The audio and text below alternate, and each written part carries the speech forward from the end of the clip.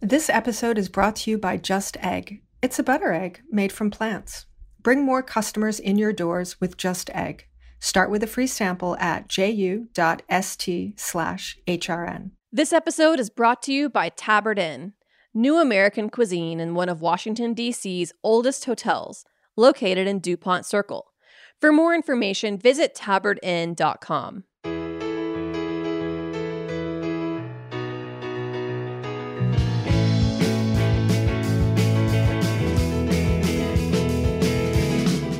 Hello and welcome to Why Food, a podcast about entrepreneurs, innovators, and career changers. I'm Ethan Frisch, your solo co-host this week. And my guest this week is Rob Dunn, professor of applied ecology at North Carolina State University and author of the really fascinating new book, Delicious. Rob, thanks for joining me. Oh, it's great to talk with you, Ethan. I'm really excited about it. I just read your book.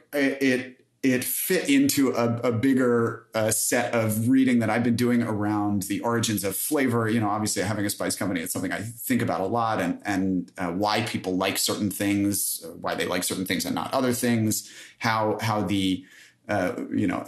spices have played a role in human history and the development of certain cuisines. And it felt like you had. It almost felt like you had written this for me. It just fit perfectly into this bigger project that I'm working on to try to understand some of these questions. Would you talk through the kind of the origin story of the book, how you came to write it, and why there really isn't another book like it? It seems like that's ever been written. Yeah, sure. I mean, there may be sort of two origins, and one is how I ended up in food, apropos of the podcast, which is that I actually started off studying the ecology of tropical rainforests and sort of the general rules of ecology. Ended up in Raleigh, North Carolina, where I kept studying that ecology. And I would give all these talks and people would ask questions at the end like, you know, that's great, but how do I kill the ants in my kitchen? And eventually I would come to realize that what that was a direct indication of something like the sentiment, thanks for your boring hour-long talk. The only possible way it's relevant to me is with regard to the ants in my kitchen. And so eventually I would come to realize that there was this open niche that nobody was really telling people about the biology of their daily life. And so we would start in my lab to study the life in people's houses. And so that was microbes in houses, insects in houses. And so we were doing that work and we kept finding new species, new phenomena. And then we realized there was this subset of questions about the biology of houses that people were always excited about, that they wanted to know about and they were happy about. And there were questions about food.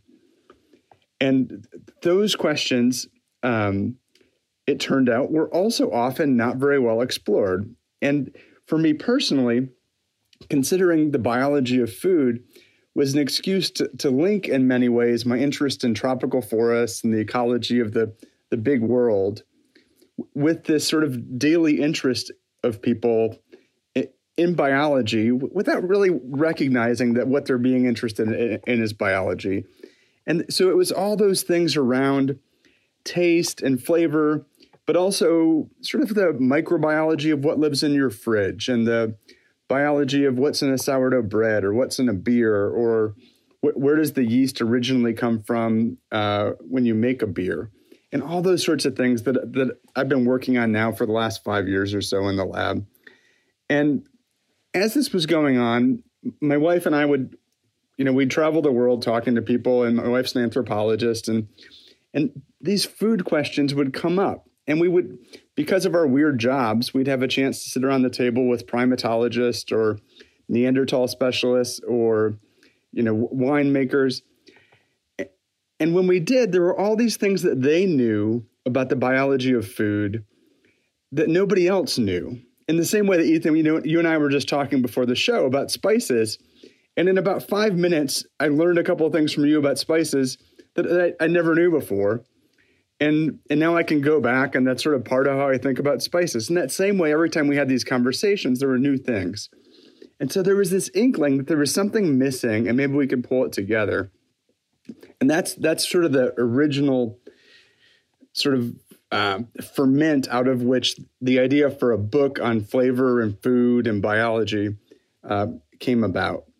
But then as we were starting to write about these sort of broad ideas, it became clear that there was a thread that united them again and again. And that thread was flavor. And what we recognized was that where our biology and the biology of our food intersect most intimately is with regard to the choices we make about flavor. And that this had somehow been missed. And I think it's missed because it's at the intersection of a whole bunch of fields. It's partially what chefs do. It's partially what neuroscientists do. It's partially what evolutionary biologists do. It's partially what anthropologists do. But it's not wholly what anybody does.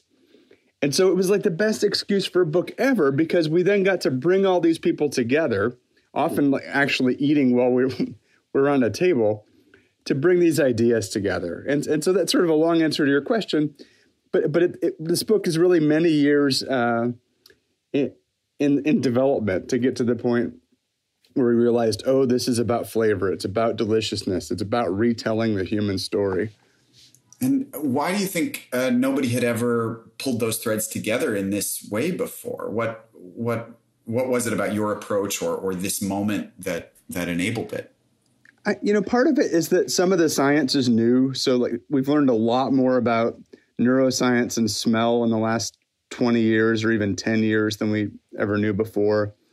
But part of it is also that scientists and anthropologists, they tend to be trained more and more narrowly.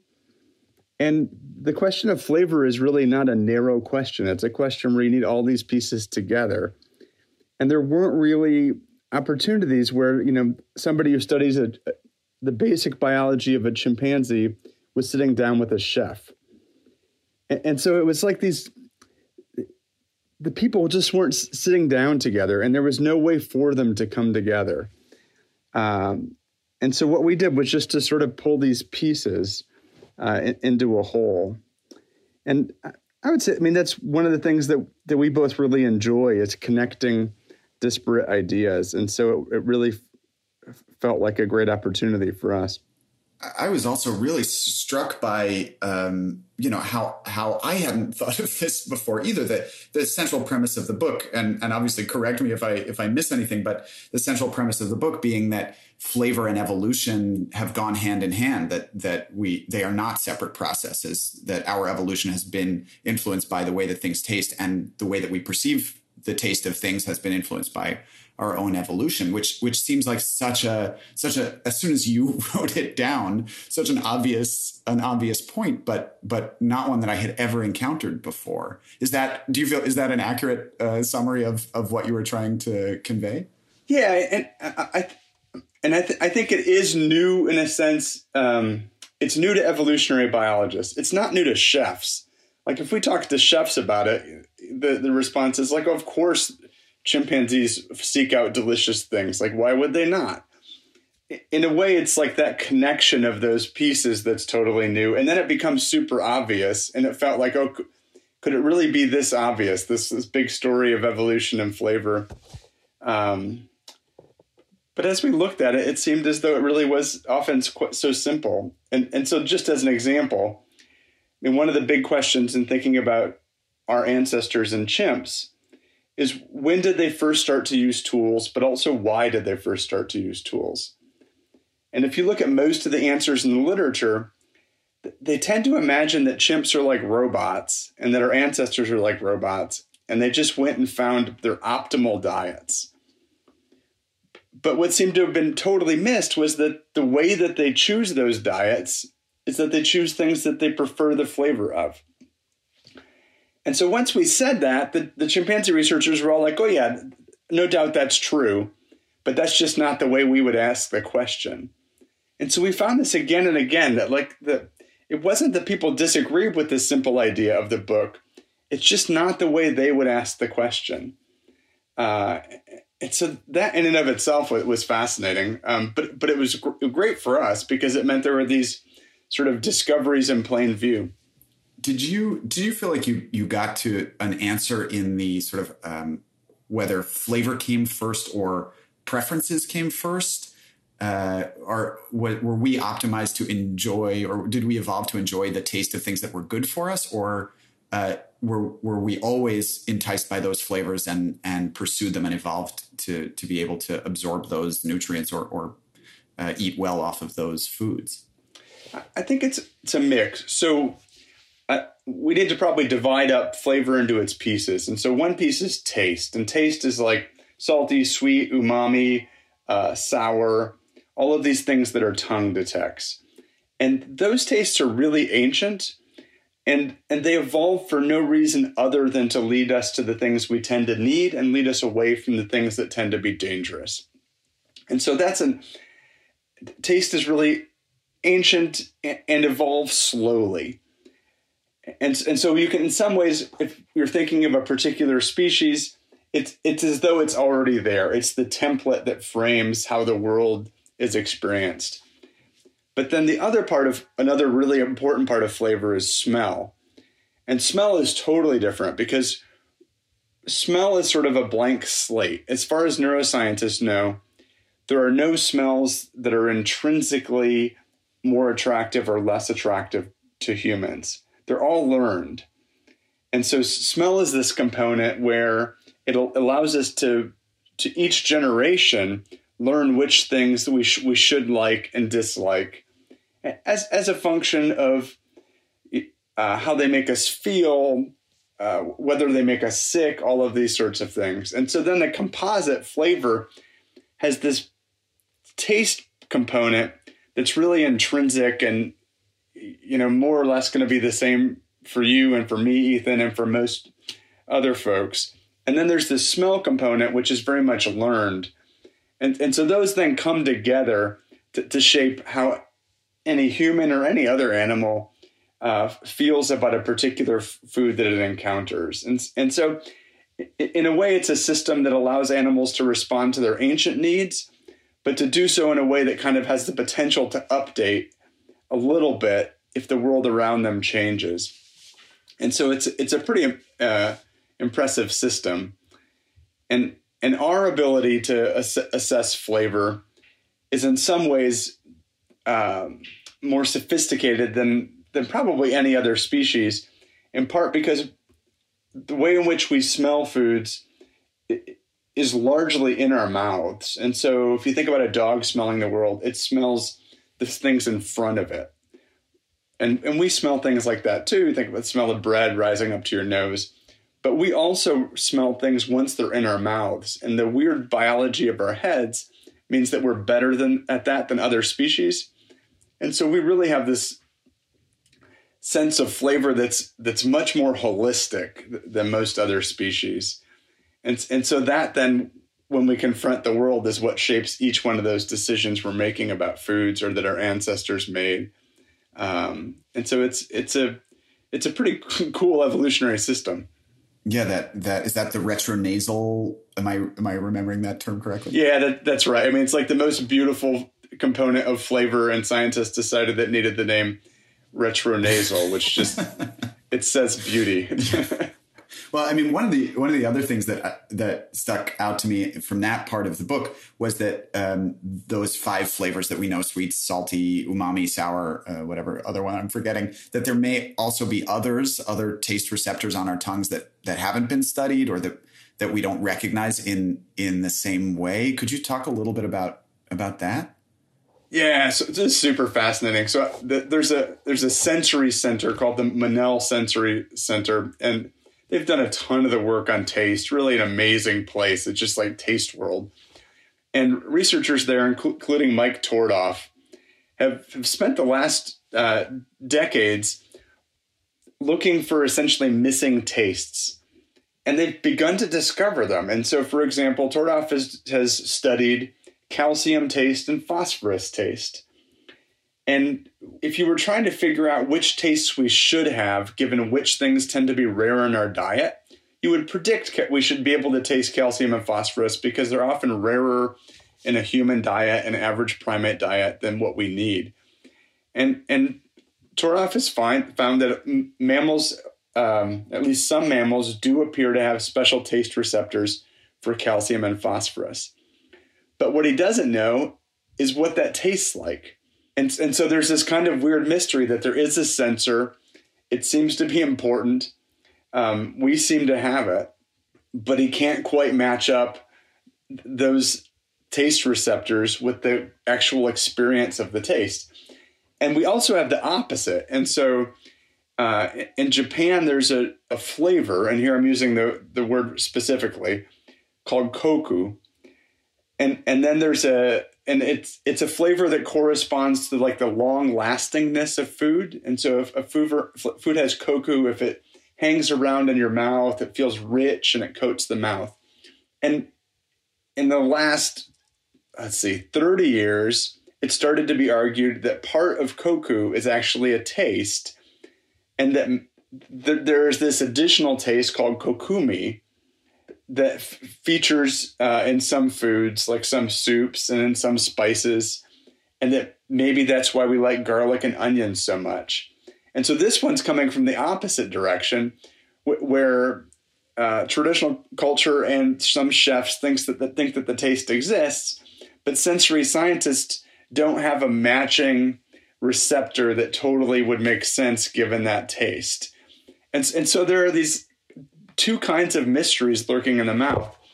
And when you talk to people who study these things, they all seem to think there are other tastes too that are going to be discovered, and we just haven't discovered them yet. And then the other part about this is that as we've studied different mammals also have different taste receptors. And so mice can taste particular amino acids.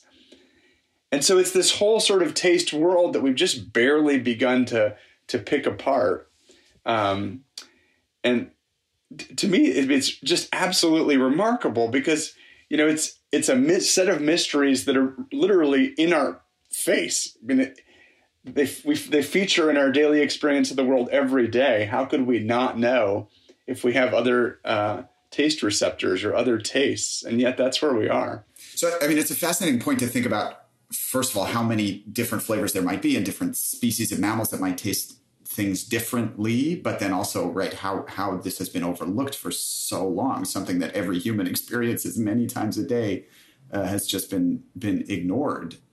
Is there, I don't know, like what needs to happen for there to be more in-depth study into the questions of how we experience different flavors?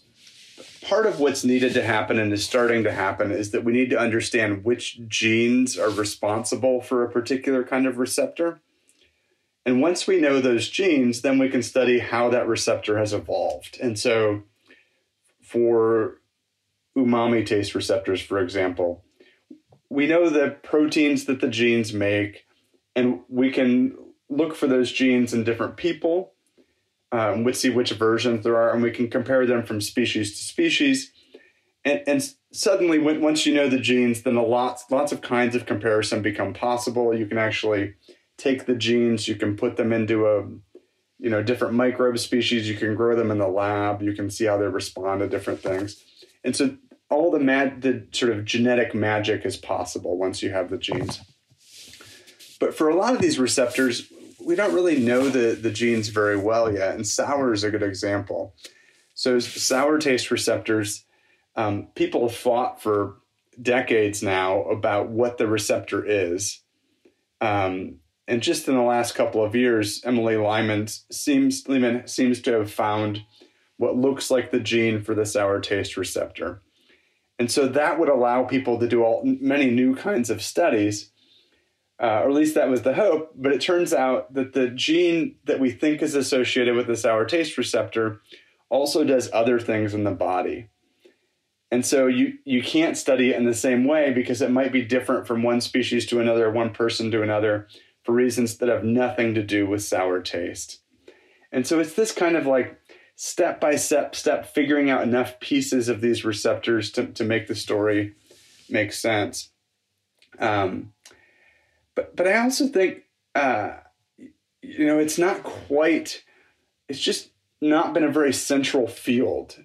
And so it's not like the study of the tongue and the taste receptors has received huge amounts of money from the National Institutes of Health or something.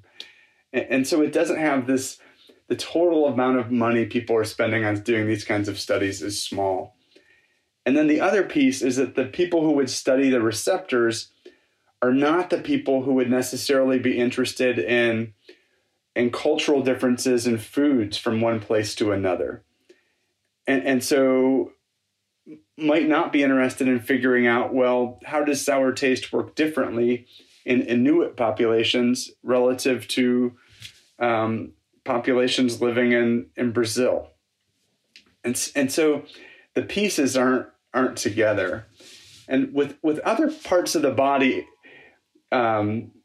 we've started to see those pieces come together. And so like one interesting example in that context is the study of how people as adults digest milk. And so it used to be thought that, and this is kind of an aside, that all adults could digest milk, and not being able to digest milk was a deficiency.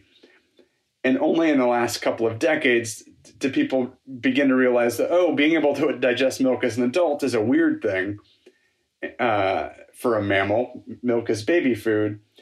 And so then they started to study how that differs from population to population and figured out that the ability to digest milk as an adult has evolved many times in association with populations that depend on cows and other milk-producing mammals.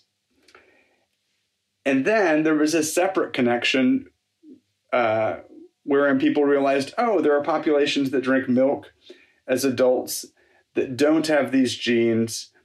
What are they doing? And it came to be realized that you could also digest milk as an adult if it was fermented or if you had specific gut microbes. And so those pieces came together bit by bit. And now we're starting to see a bigger picture of milk and digestion and who likes milk and who doesn't and why. And so I think that the same sorts of things are ultimately going to need to happen with taste, that the people who study the genetics need to pull together pieces with the people who study different cultures and food choices. And that then needs to be coupled with sort of people who study food preparation. And we're just a long way from that. But if someone is out there and is an ambitious graduate student, it is very achievable. It's just not how people tend to do it. And so I think that's the exciting part, that it wouldn't take 1,000 people studying these things to make major discoveries. It would take about 8 to massively advance our understanding. That doesn't seem like very many. It seems pretty doable. Yeah, I mean, they're going to have to totally obsessively dedicate their life to calcium taste receptors and traveling the world to understand them.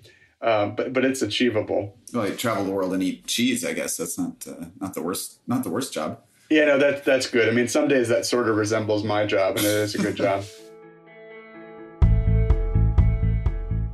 This episode is brought to you by Just Egg. You can't have plant-based breakfast without a plant-based egg. Just Egg is now the fastest growing egg brand in the United States. Bring more plant-based customers into your doors with easy-to-use Just Egg. You can get started with a free sample. Just head to ju.st/HRN. Made from plants, Just Egg is a better egg for you and for the planet. It's healthier, with no cholesterol and less saturated fat. And it's more sustainable. Just Egg uses less water and generates fewer carbon emissions. Most importantly, it's delicious. For our listeners who operate a food service establishment, you can get a sample for free. Head to ju.st/HRN. Just Egg makes a delicious plant-based addition to any menu. It's available as a liquid scramble, great for omelets, frittatas, stir-fries, and French toast. There's also frozen, pre-baked folded version that's ideal for filling breakfast sandwiches or topping salads. Chef Jose Andres called Just Egg mind-blowing, and Bon Appetit says, "So good, I feel guilty eating it." Put the fastest growing egg brand on your menu. Get a free sample of Just Egg for your restaurant at ju.st/HRN.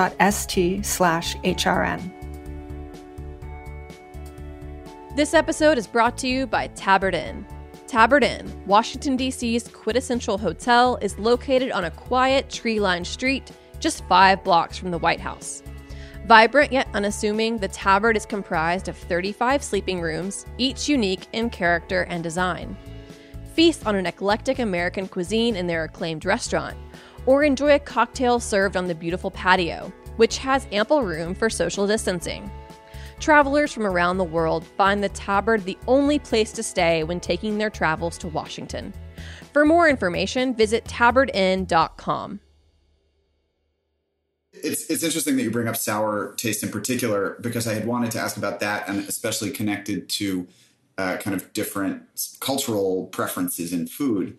To my very unscientific study of the ways that different cultures eat, sour seems to be more divisive than other flavors, that there are certain cuisines that love sour ingredients and sour flavors, and it appears in almost every dish they eat. And there are other cuisines where it is really not, just doesn't play that same role. So I guess the bigger question is what influences that? What's the interaction between tasting certain things and then the cultural context in which they exist or develop?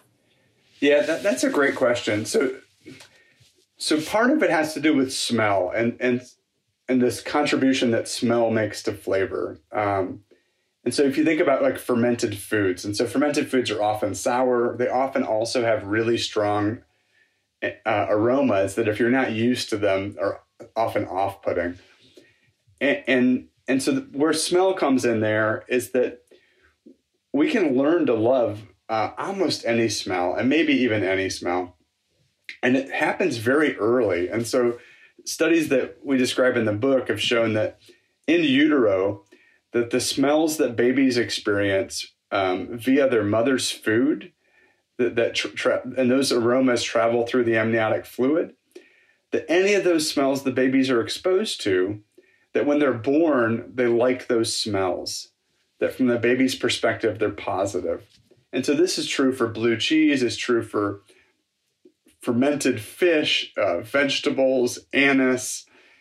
And the thinking around this is that this is this sort of first window in which babies can be taught, this is what we eat. This is what our people eat. And so anything that mom eats is taught to babies by the body to be a nice flavor. And so there's this sort of very early training. And then that learning continues to happen after you're born. And it's kind of like a Yelp system, like the Yelp scores for restaurants, where the more often the memories you have associated with a particular aroma are good memories, the better the score of that aroma. And so you can imagine that if you grew up in a place where your mom is eating fermented foods that are sour and have these particular aromas, you're born with a tendency to like them. And then when you get together with your family and you're happy and you're laughing, you eat more of those same foods. And so the preference for those aromas and the flavors that they're part of get reinforced. And then as you get older, this continues to happen.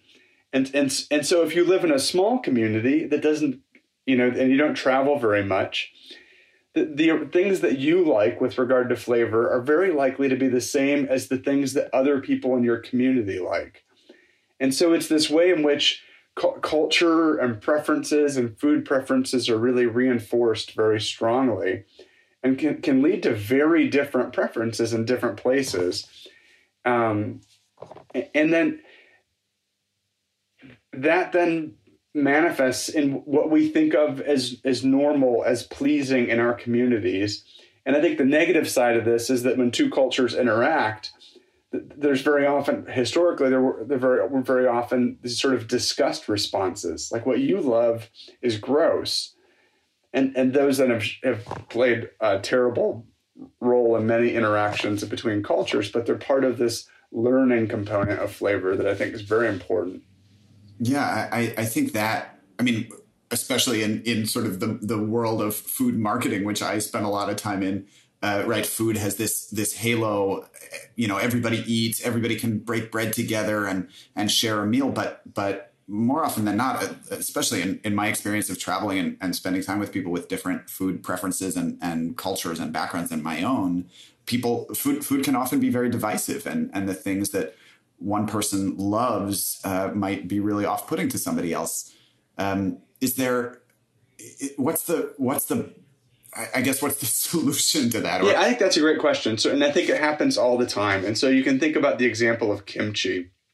And so I've number of Korean American students who report that when they were growing up and they would bring kimchi, which is fermented cabbage and radish and spicy and has been incredibly interesting microbial aromas, that when they were growing up, that it was they were teased about it, that the smells of kimchi were smells that would make other kids sort of marginalize them. And that in the years since their childhood, kimchi has become a hit food in the U.S. And so now the same food that got them marginalized as kids is a food that people view as kind of almost a prestige food, like, oh, yeah, that's a wonderful kimchi. And buried in that story is the reality that at some point, people who weren't exposed to kimchi as kids were trying it and coming to learn to like it. And so I think what we need to recognize is that we have the capacity to learn to like many kinds of food. And so to actively to try them and to recognize the initial smell, the initial flavor we experience of a food might not be the end of the story. That as we learn to appreciate a food, that our perspective on it can change radically. And chefs talk about this and talking about like the palate changing, and so I'm in Denmark right now, and what people in Copenhagen would want to eat 30 years ago is very different from what they want to eat today. And so what a chef can provide to somebody at a table is very different because the collective palate has changed. And that palate has changed via these learning processes. And so I think if we're aware of those processes, we can challenge our palate. We can see which things we come to enjoy and which things we don't come to enjoy, but also recognize that even our strongest responses to particular foods might say more about us than they necessarily say about the food. Yeah, it does get easier. I guess it is easier to demonize the food rather than demonize our own palates and say, like the food tastes bad instead of I'm understanding this incorrectly when really that's the truth, right? That we should be understanding the flavor differently and better in order to appreciate it. Yeah, I guess that's the world I would hope for. It's a world where we come to appreciate more kinds of aromas in food, more kinds of flavors. And we come to find ways to appreciate the flavors and aromas of our neighbors' foods, which don't have to be our favorite aromas and flavors, but that we can appreciate their richness, their particularity. We can have those aromas and flavors remind us of our friends from those cultures and those places. I mean, when you first were in Afghanistan, what was your food interaction like, and what were the interactions you had with the people that you met with regard to your own food? What was that coming together like? Yeah, I mean, they're first of all, the way that meat tastes, and I think this is true in a lot of places, is very different in Afghanistan than what I was used to, and especially eating mutton, adult sheep meat, which is the primary meat that people will eat. It has a very intense flavor that was challenging at first, but that I now, I came to love and now look back on with a lot of nostalgia. All of the, and sour flavors too. I mean, spending time in the Middle East and eating Middle Eastern food for the first, or, for early process of starting to understand Middle Eastern food, where there's a lot of citrus juices and pomegranate and sumac and flavors that are not, at least in my, New York City Jewish upbringing, not generally perceived as particularly savory, but that's how they're used in Levantine cooking. That was definitely a process of education for me to come to appreciate them and understand them as savory rather than sweet. It's so fascinating. I also wanted to ask about the flip side of that, which you write about a little bit in the book, the extinct flavors, the things that our ancestors loved that we will never get to taste. You I think, if I'm remembering this correctly, you write specifically about mammoth feet as being a delicacy. Could you just talk a little bit about those those early flavors that humans would have eaten that we don't taste now, and maybe a little bit about the contributions that humans made to the extinctions of those animals.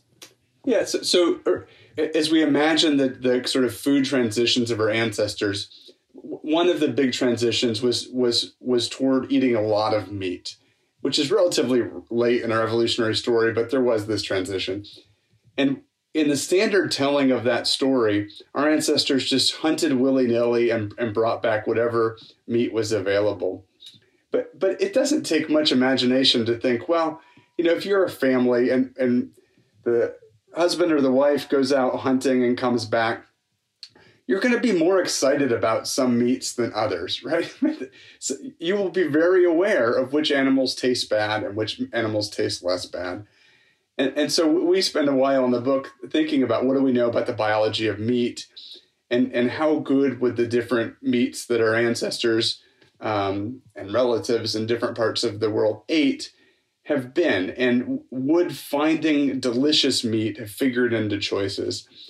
And one of the things we found, I'll just succinctly summarize here, and you can go to the book for more on this, is that there's a fair amount of evidence that elephants and their relatives, so mastodons, mammoths, would have been delicious. And why this is interesting is sort of twofold. And one is that I think it's just interesting to ponder that experience of eating a delicious meat that our ancestors might have had. Think about early humans, think about Neanderthals, think about the first peoples in the Americas. Just to put them beside a fire eating something that they find deeply pleasurable. That's intriguing to me. But the other reason that it's interesting is that those things that seem to have been the most delicious then went extinct. And so there's a long standing literature considering the contribution of our ancestors and humans in general to the extinction of big mammals. And the summary is that some of these big mammals were for sure extinguished by our ancestors. Others, their extinction was contributed to by our ancestors. And in some cases, some of these big mammals went extinct without too much human intervention. But it seems like some of the things that were most likely to go extinct, like mastodons and mammoths, were also the things that were most likely to be regarded as flavorful. And the feat part of the story is that in ethnographic reports of people eating elephants, that what comes up again and again is that the elephant feet were delicious, that they have the same kind of pads, toe pads that pigs have. And so if you think about, a roasted pig foot in vinegar, think about the elephant version of that, or the mastodon or mammoth version of it. And this is, sort of an intriguing just so story in some ways with regard to our ancestors. But what we do see is that there are paleoanthropological sites where the feet of mastodons or mammoths appear to have been treated differently than the rest of the body. And so it does seem plausible that they were hunting these giant beasts because they tasted so good, and then they were eating the tastiest parts of them because they loved them. And in the book, we make this argument very lightly because it's hard to test. But our broader argument is that, our ancestors, they would have valued flavor. And to imagine that they didn't is to sort of suck the humanity out of them. Because how can you think about the food that you bring in without thinking about the flavor? How can you eat something without knowing if it's better or worse than what you ate the day before? And so that must be part of what they were doing. And I know you said succinct. That wasn't so succinct. Sorry. No. I mean, it's such a fascinating topic. And that leads me to my final question before we wrap up the interview, which has to do with that kind of variety in the evolution of the human diet. Obviously, we're omnivores and we can eat all kinds of things, but it's so interesting that we choose to eat so many different things and experience so many different flavors.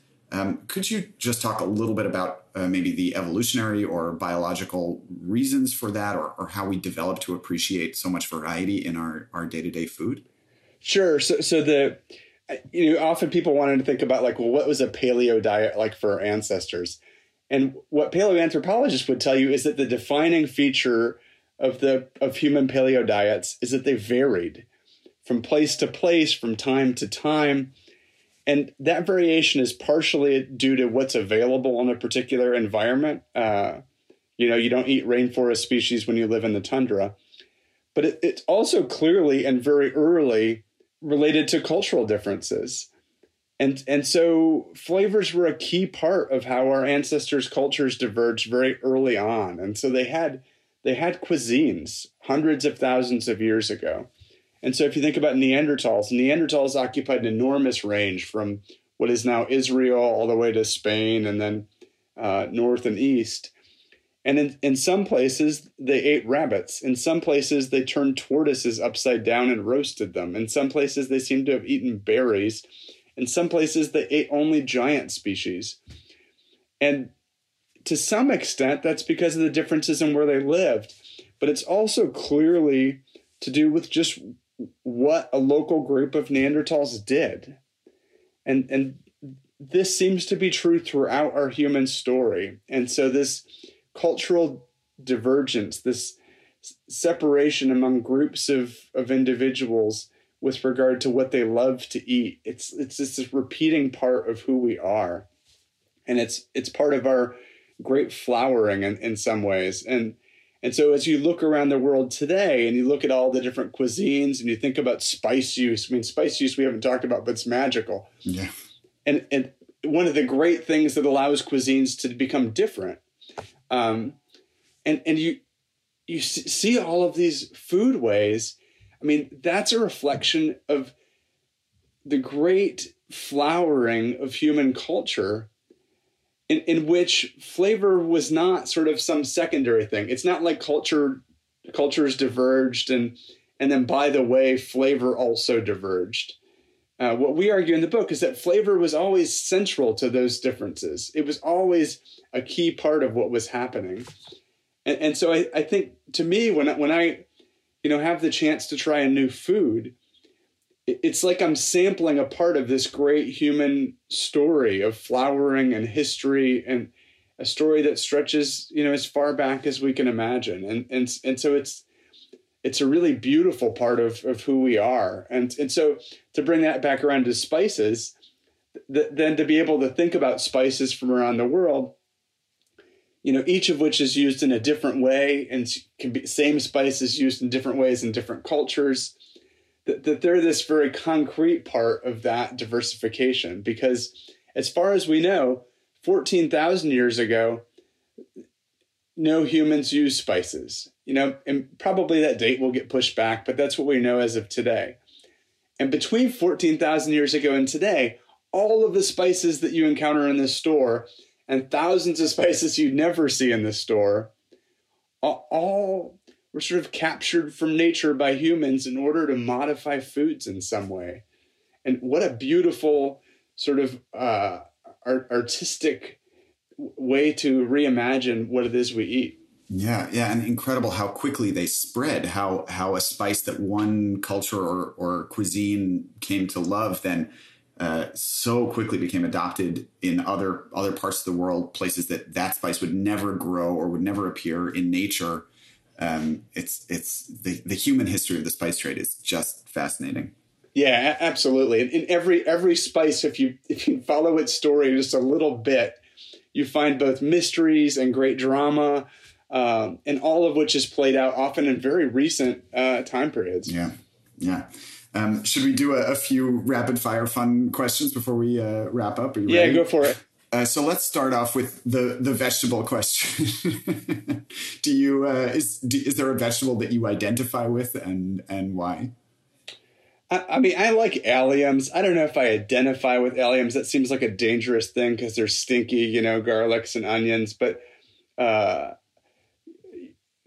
there's something amazing about them in that they're used in around. Yeah, I'll just go with that. Garlics and onions. And you read about a dish in the book, right? That showing that the ways that alliums have prevented microbial growth in cooking meat, right? So there's some power there. Yeah, they're powerful. They can make us cry, but they can also please us. Yeah. What about your favorite kitchen tool, your desert island kitchen tool? What do you bring with you to the desert island? A desert island. Well, do I have the garlic? And then I would take a garlic press. Yeah, you have any ingredient you can imagine. I mean, it's a tropical desert island, so you just get anything you want. Well, I mean, we spend a lot of time in other people's Airbnbs, and so one of the garlic press is a tool that when it's there, it's deeply pleasing, and when it's absent, it's kind of makes me sad. A nice sharp knife is nice.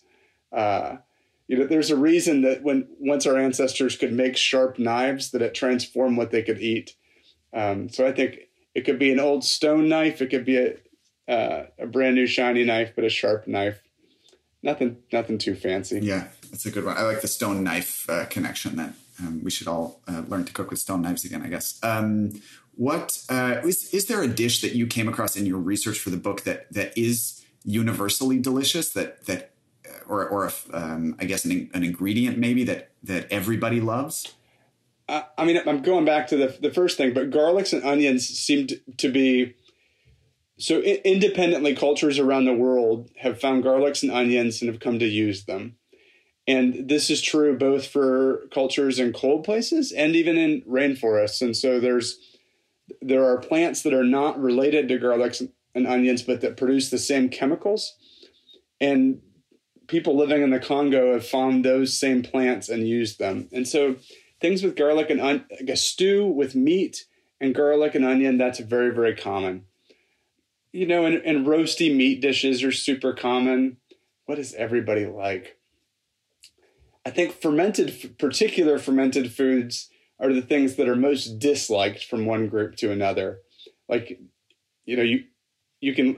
The same people who love a stinky French cheese might not like a fermented auk. So I think fermentations divide us and garlics unite us. Yeah, that's a great note to end on. Rob, it's been such a pleasure talking to you. Where can our listeners find out more about your work and pick up a copy of the book? So they can go to Rob Dunn Lab and they'll see more about my work. They can go to the Princeton website and find the book. And I probably shouldn't say it in the podcast, but I'll go ahead and say it. If they enter my last name on the Princeton site when they go to buy the book, they get a 30% discount. So just DUNN. That's pretty good. Thanks to Armin Spengen, our amazing sound engineer. Thanks to the Red Crickets for our theme song, which is called Blind. You can reach us by email, yfood@heritageradionetwork.org. You can follow us on social at YFood Podcast on Facebook and Instagram. You can reach me via my spice company, Burlap and Barrel, at Burlap and Barrel on Instagram. And you can reach Valerie, my co-host, on Instagram at Foodie in New York. And most of all, Rob, thank you so much for joining me and for writing this fascinating book. It's been such a pleasure to get a little taste. Sorry, I couldn't resist of your work and all of the complexity and history behind it. It's great talking to you, Ethan. Thank you so much. Thanks. Talk to you all next week. YFood is powered by Simplecast. Thanks for listening to Heritage Radio Network, food radio supported by you. For our freshest content, subscribe to our newsletter. Enter your email at the bottom of our website, heritageradionetwork.org.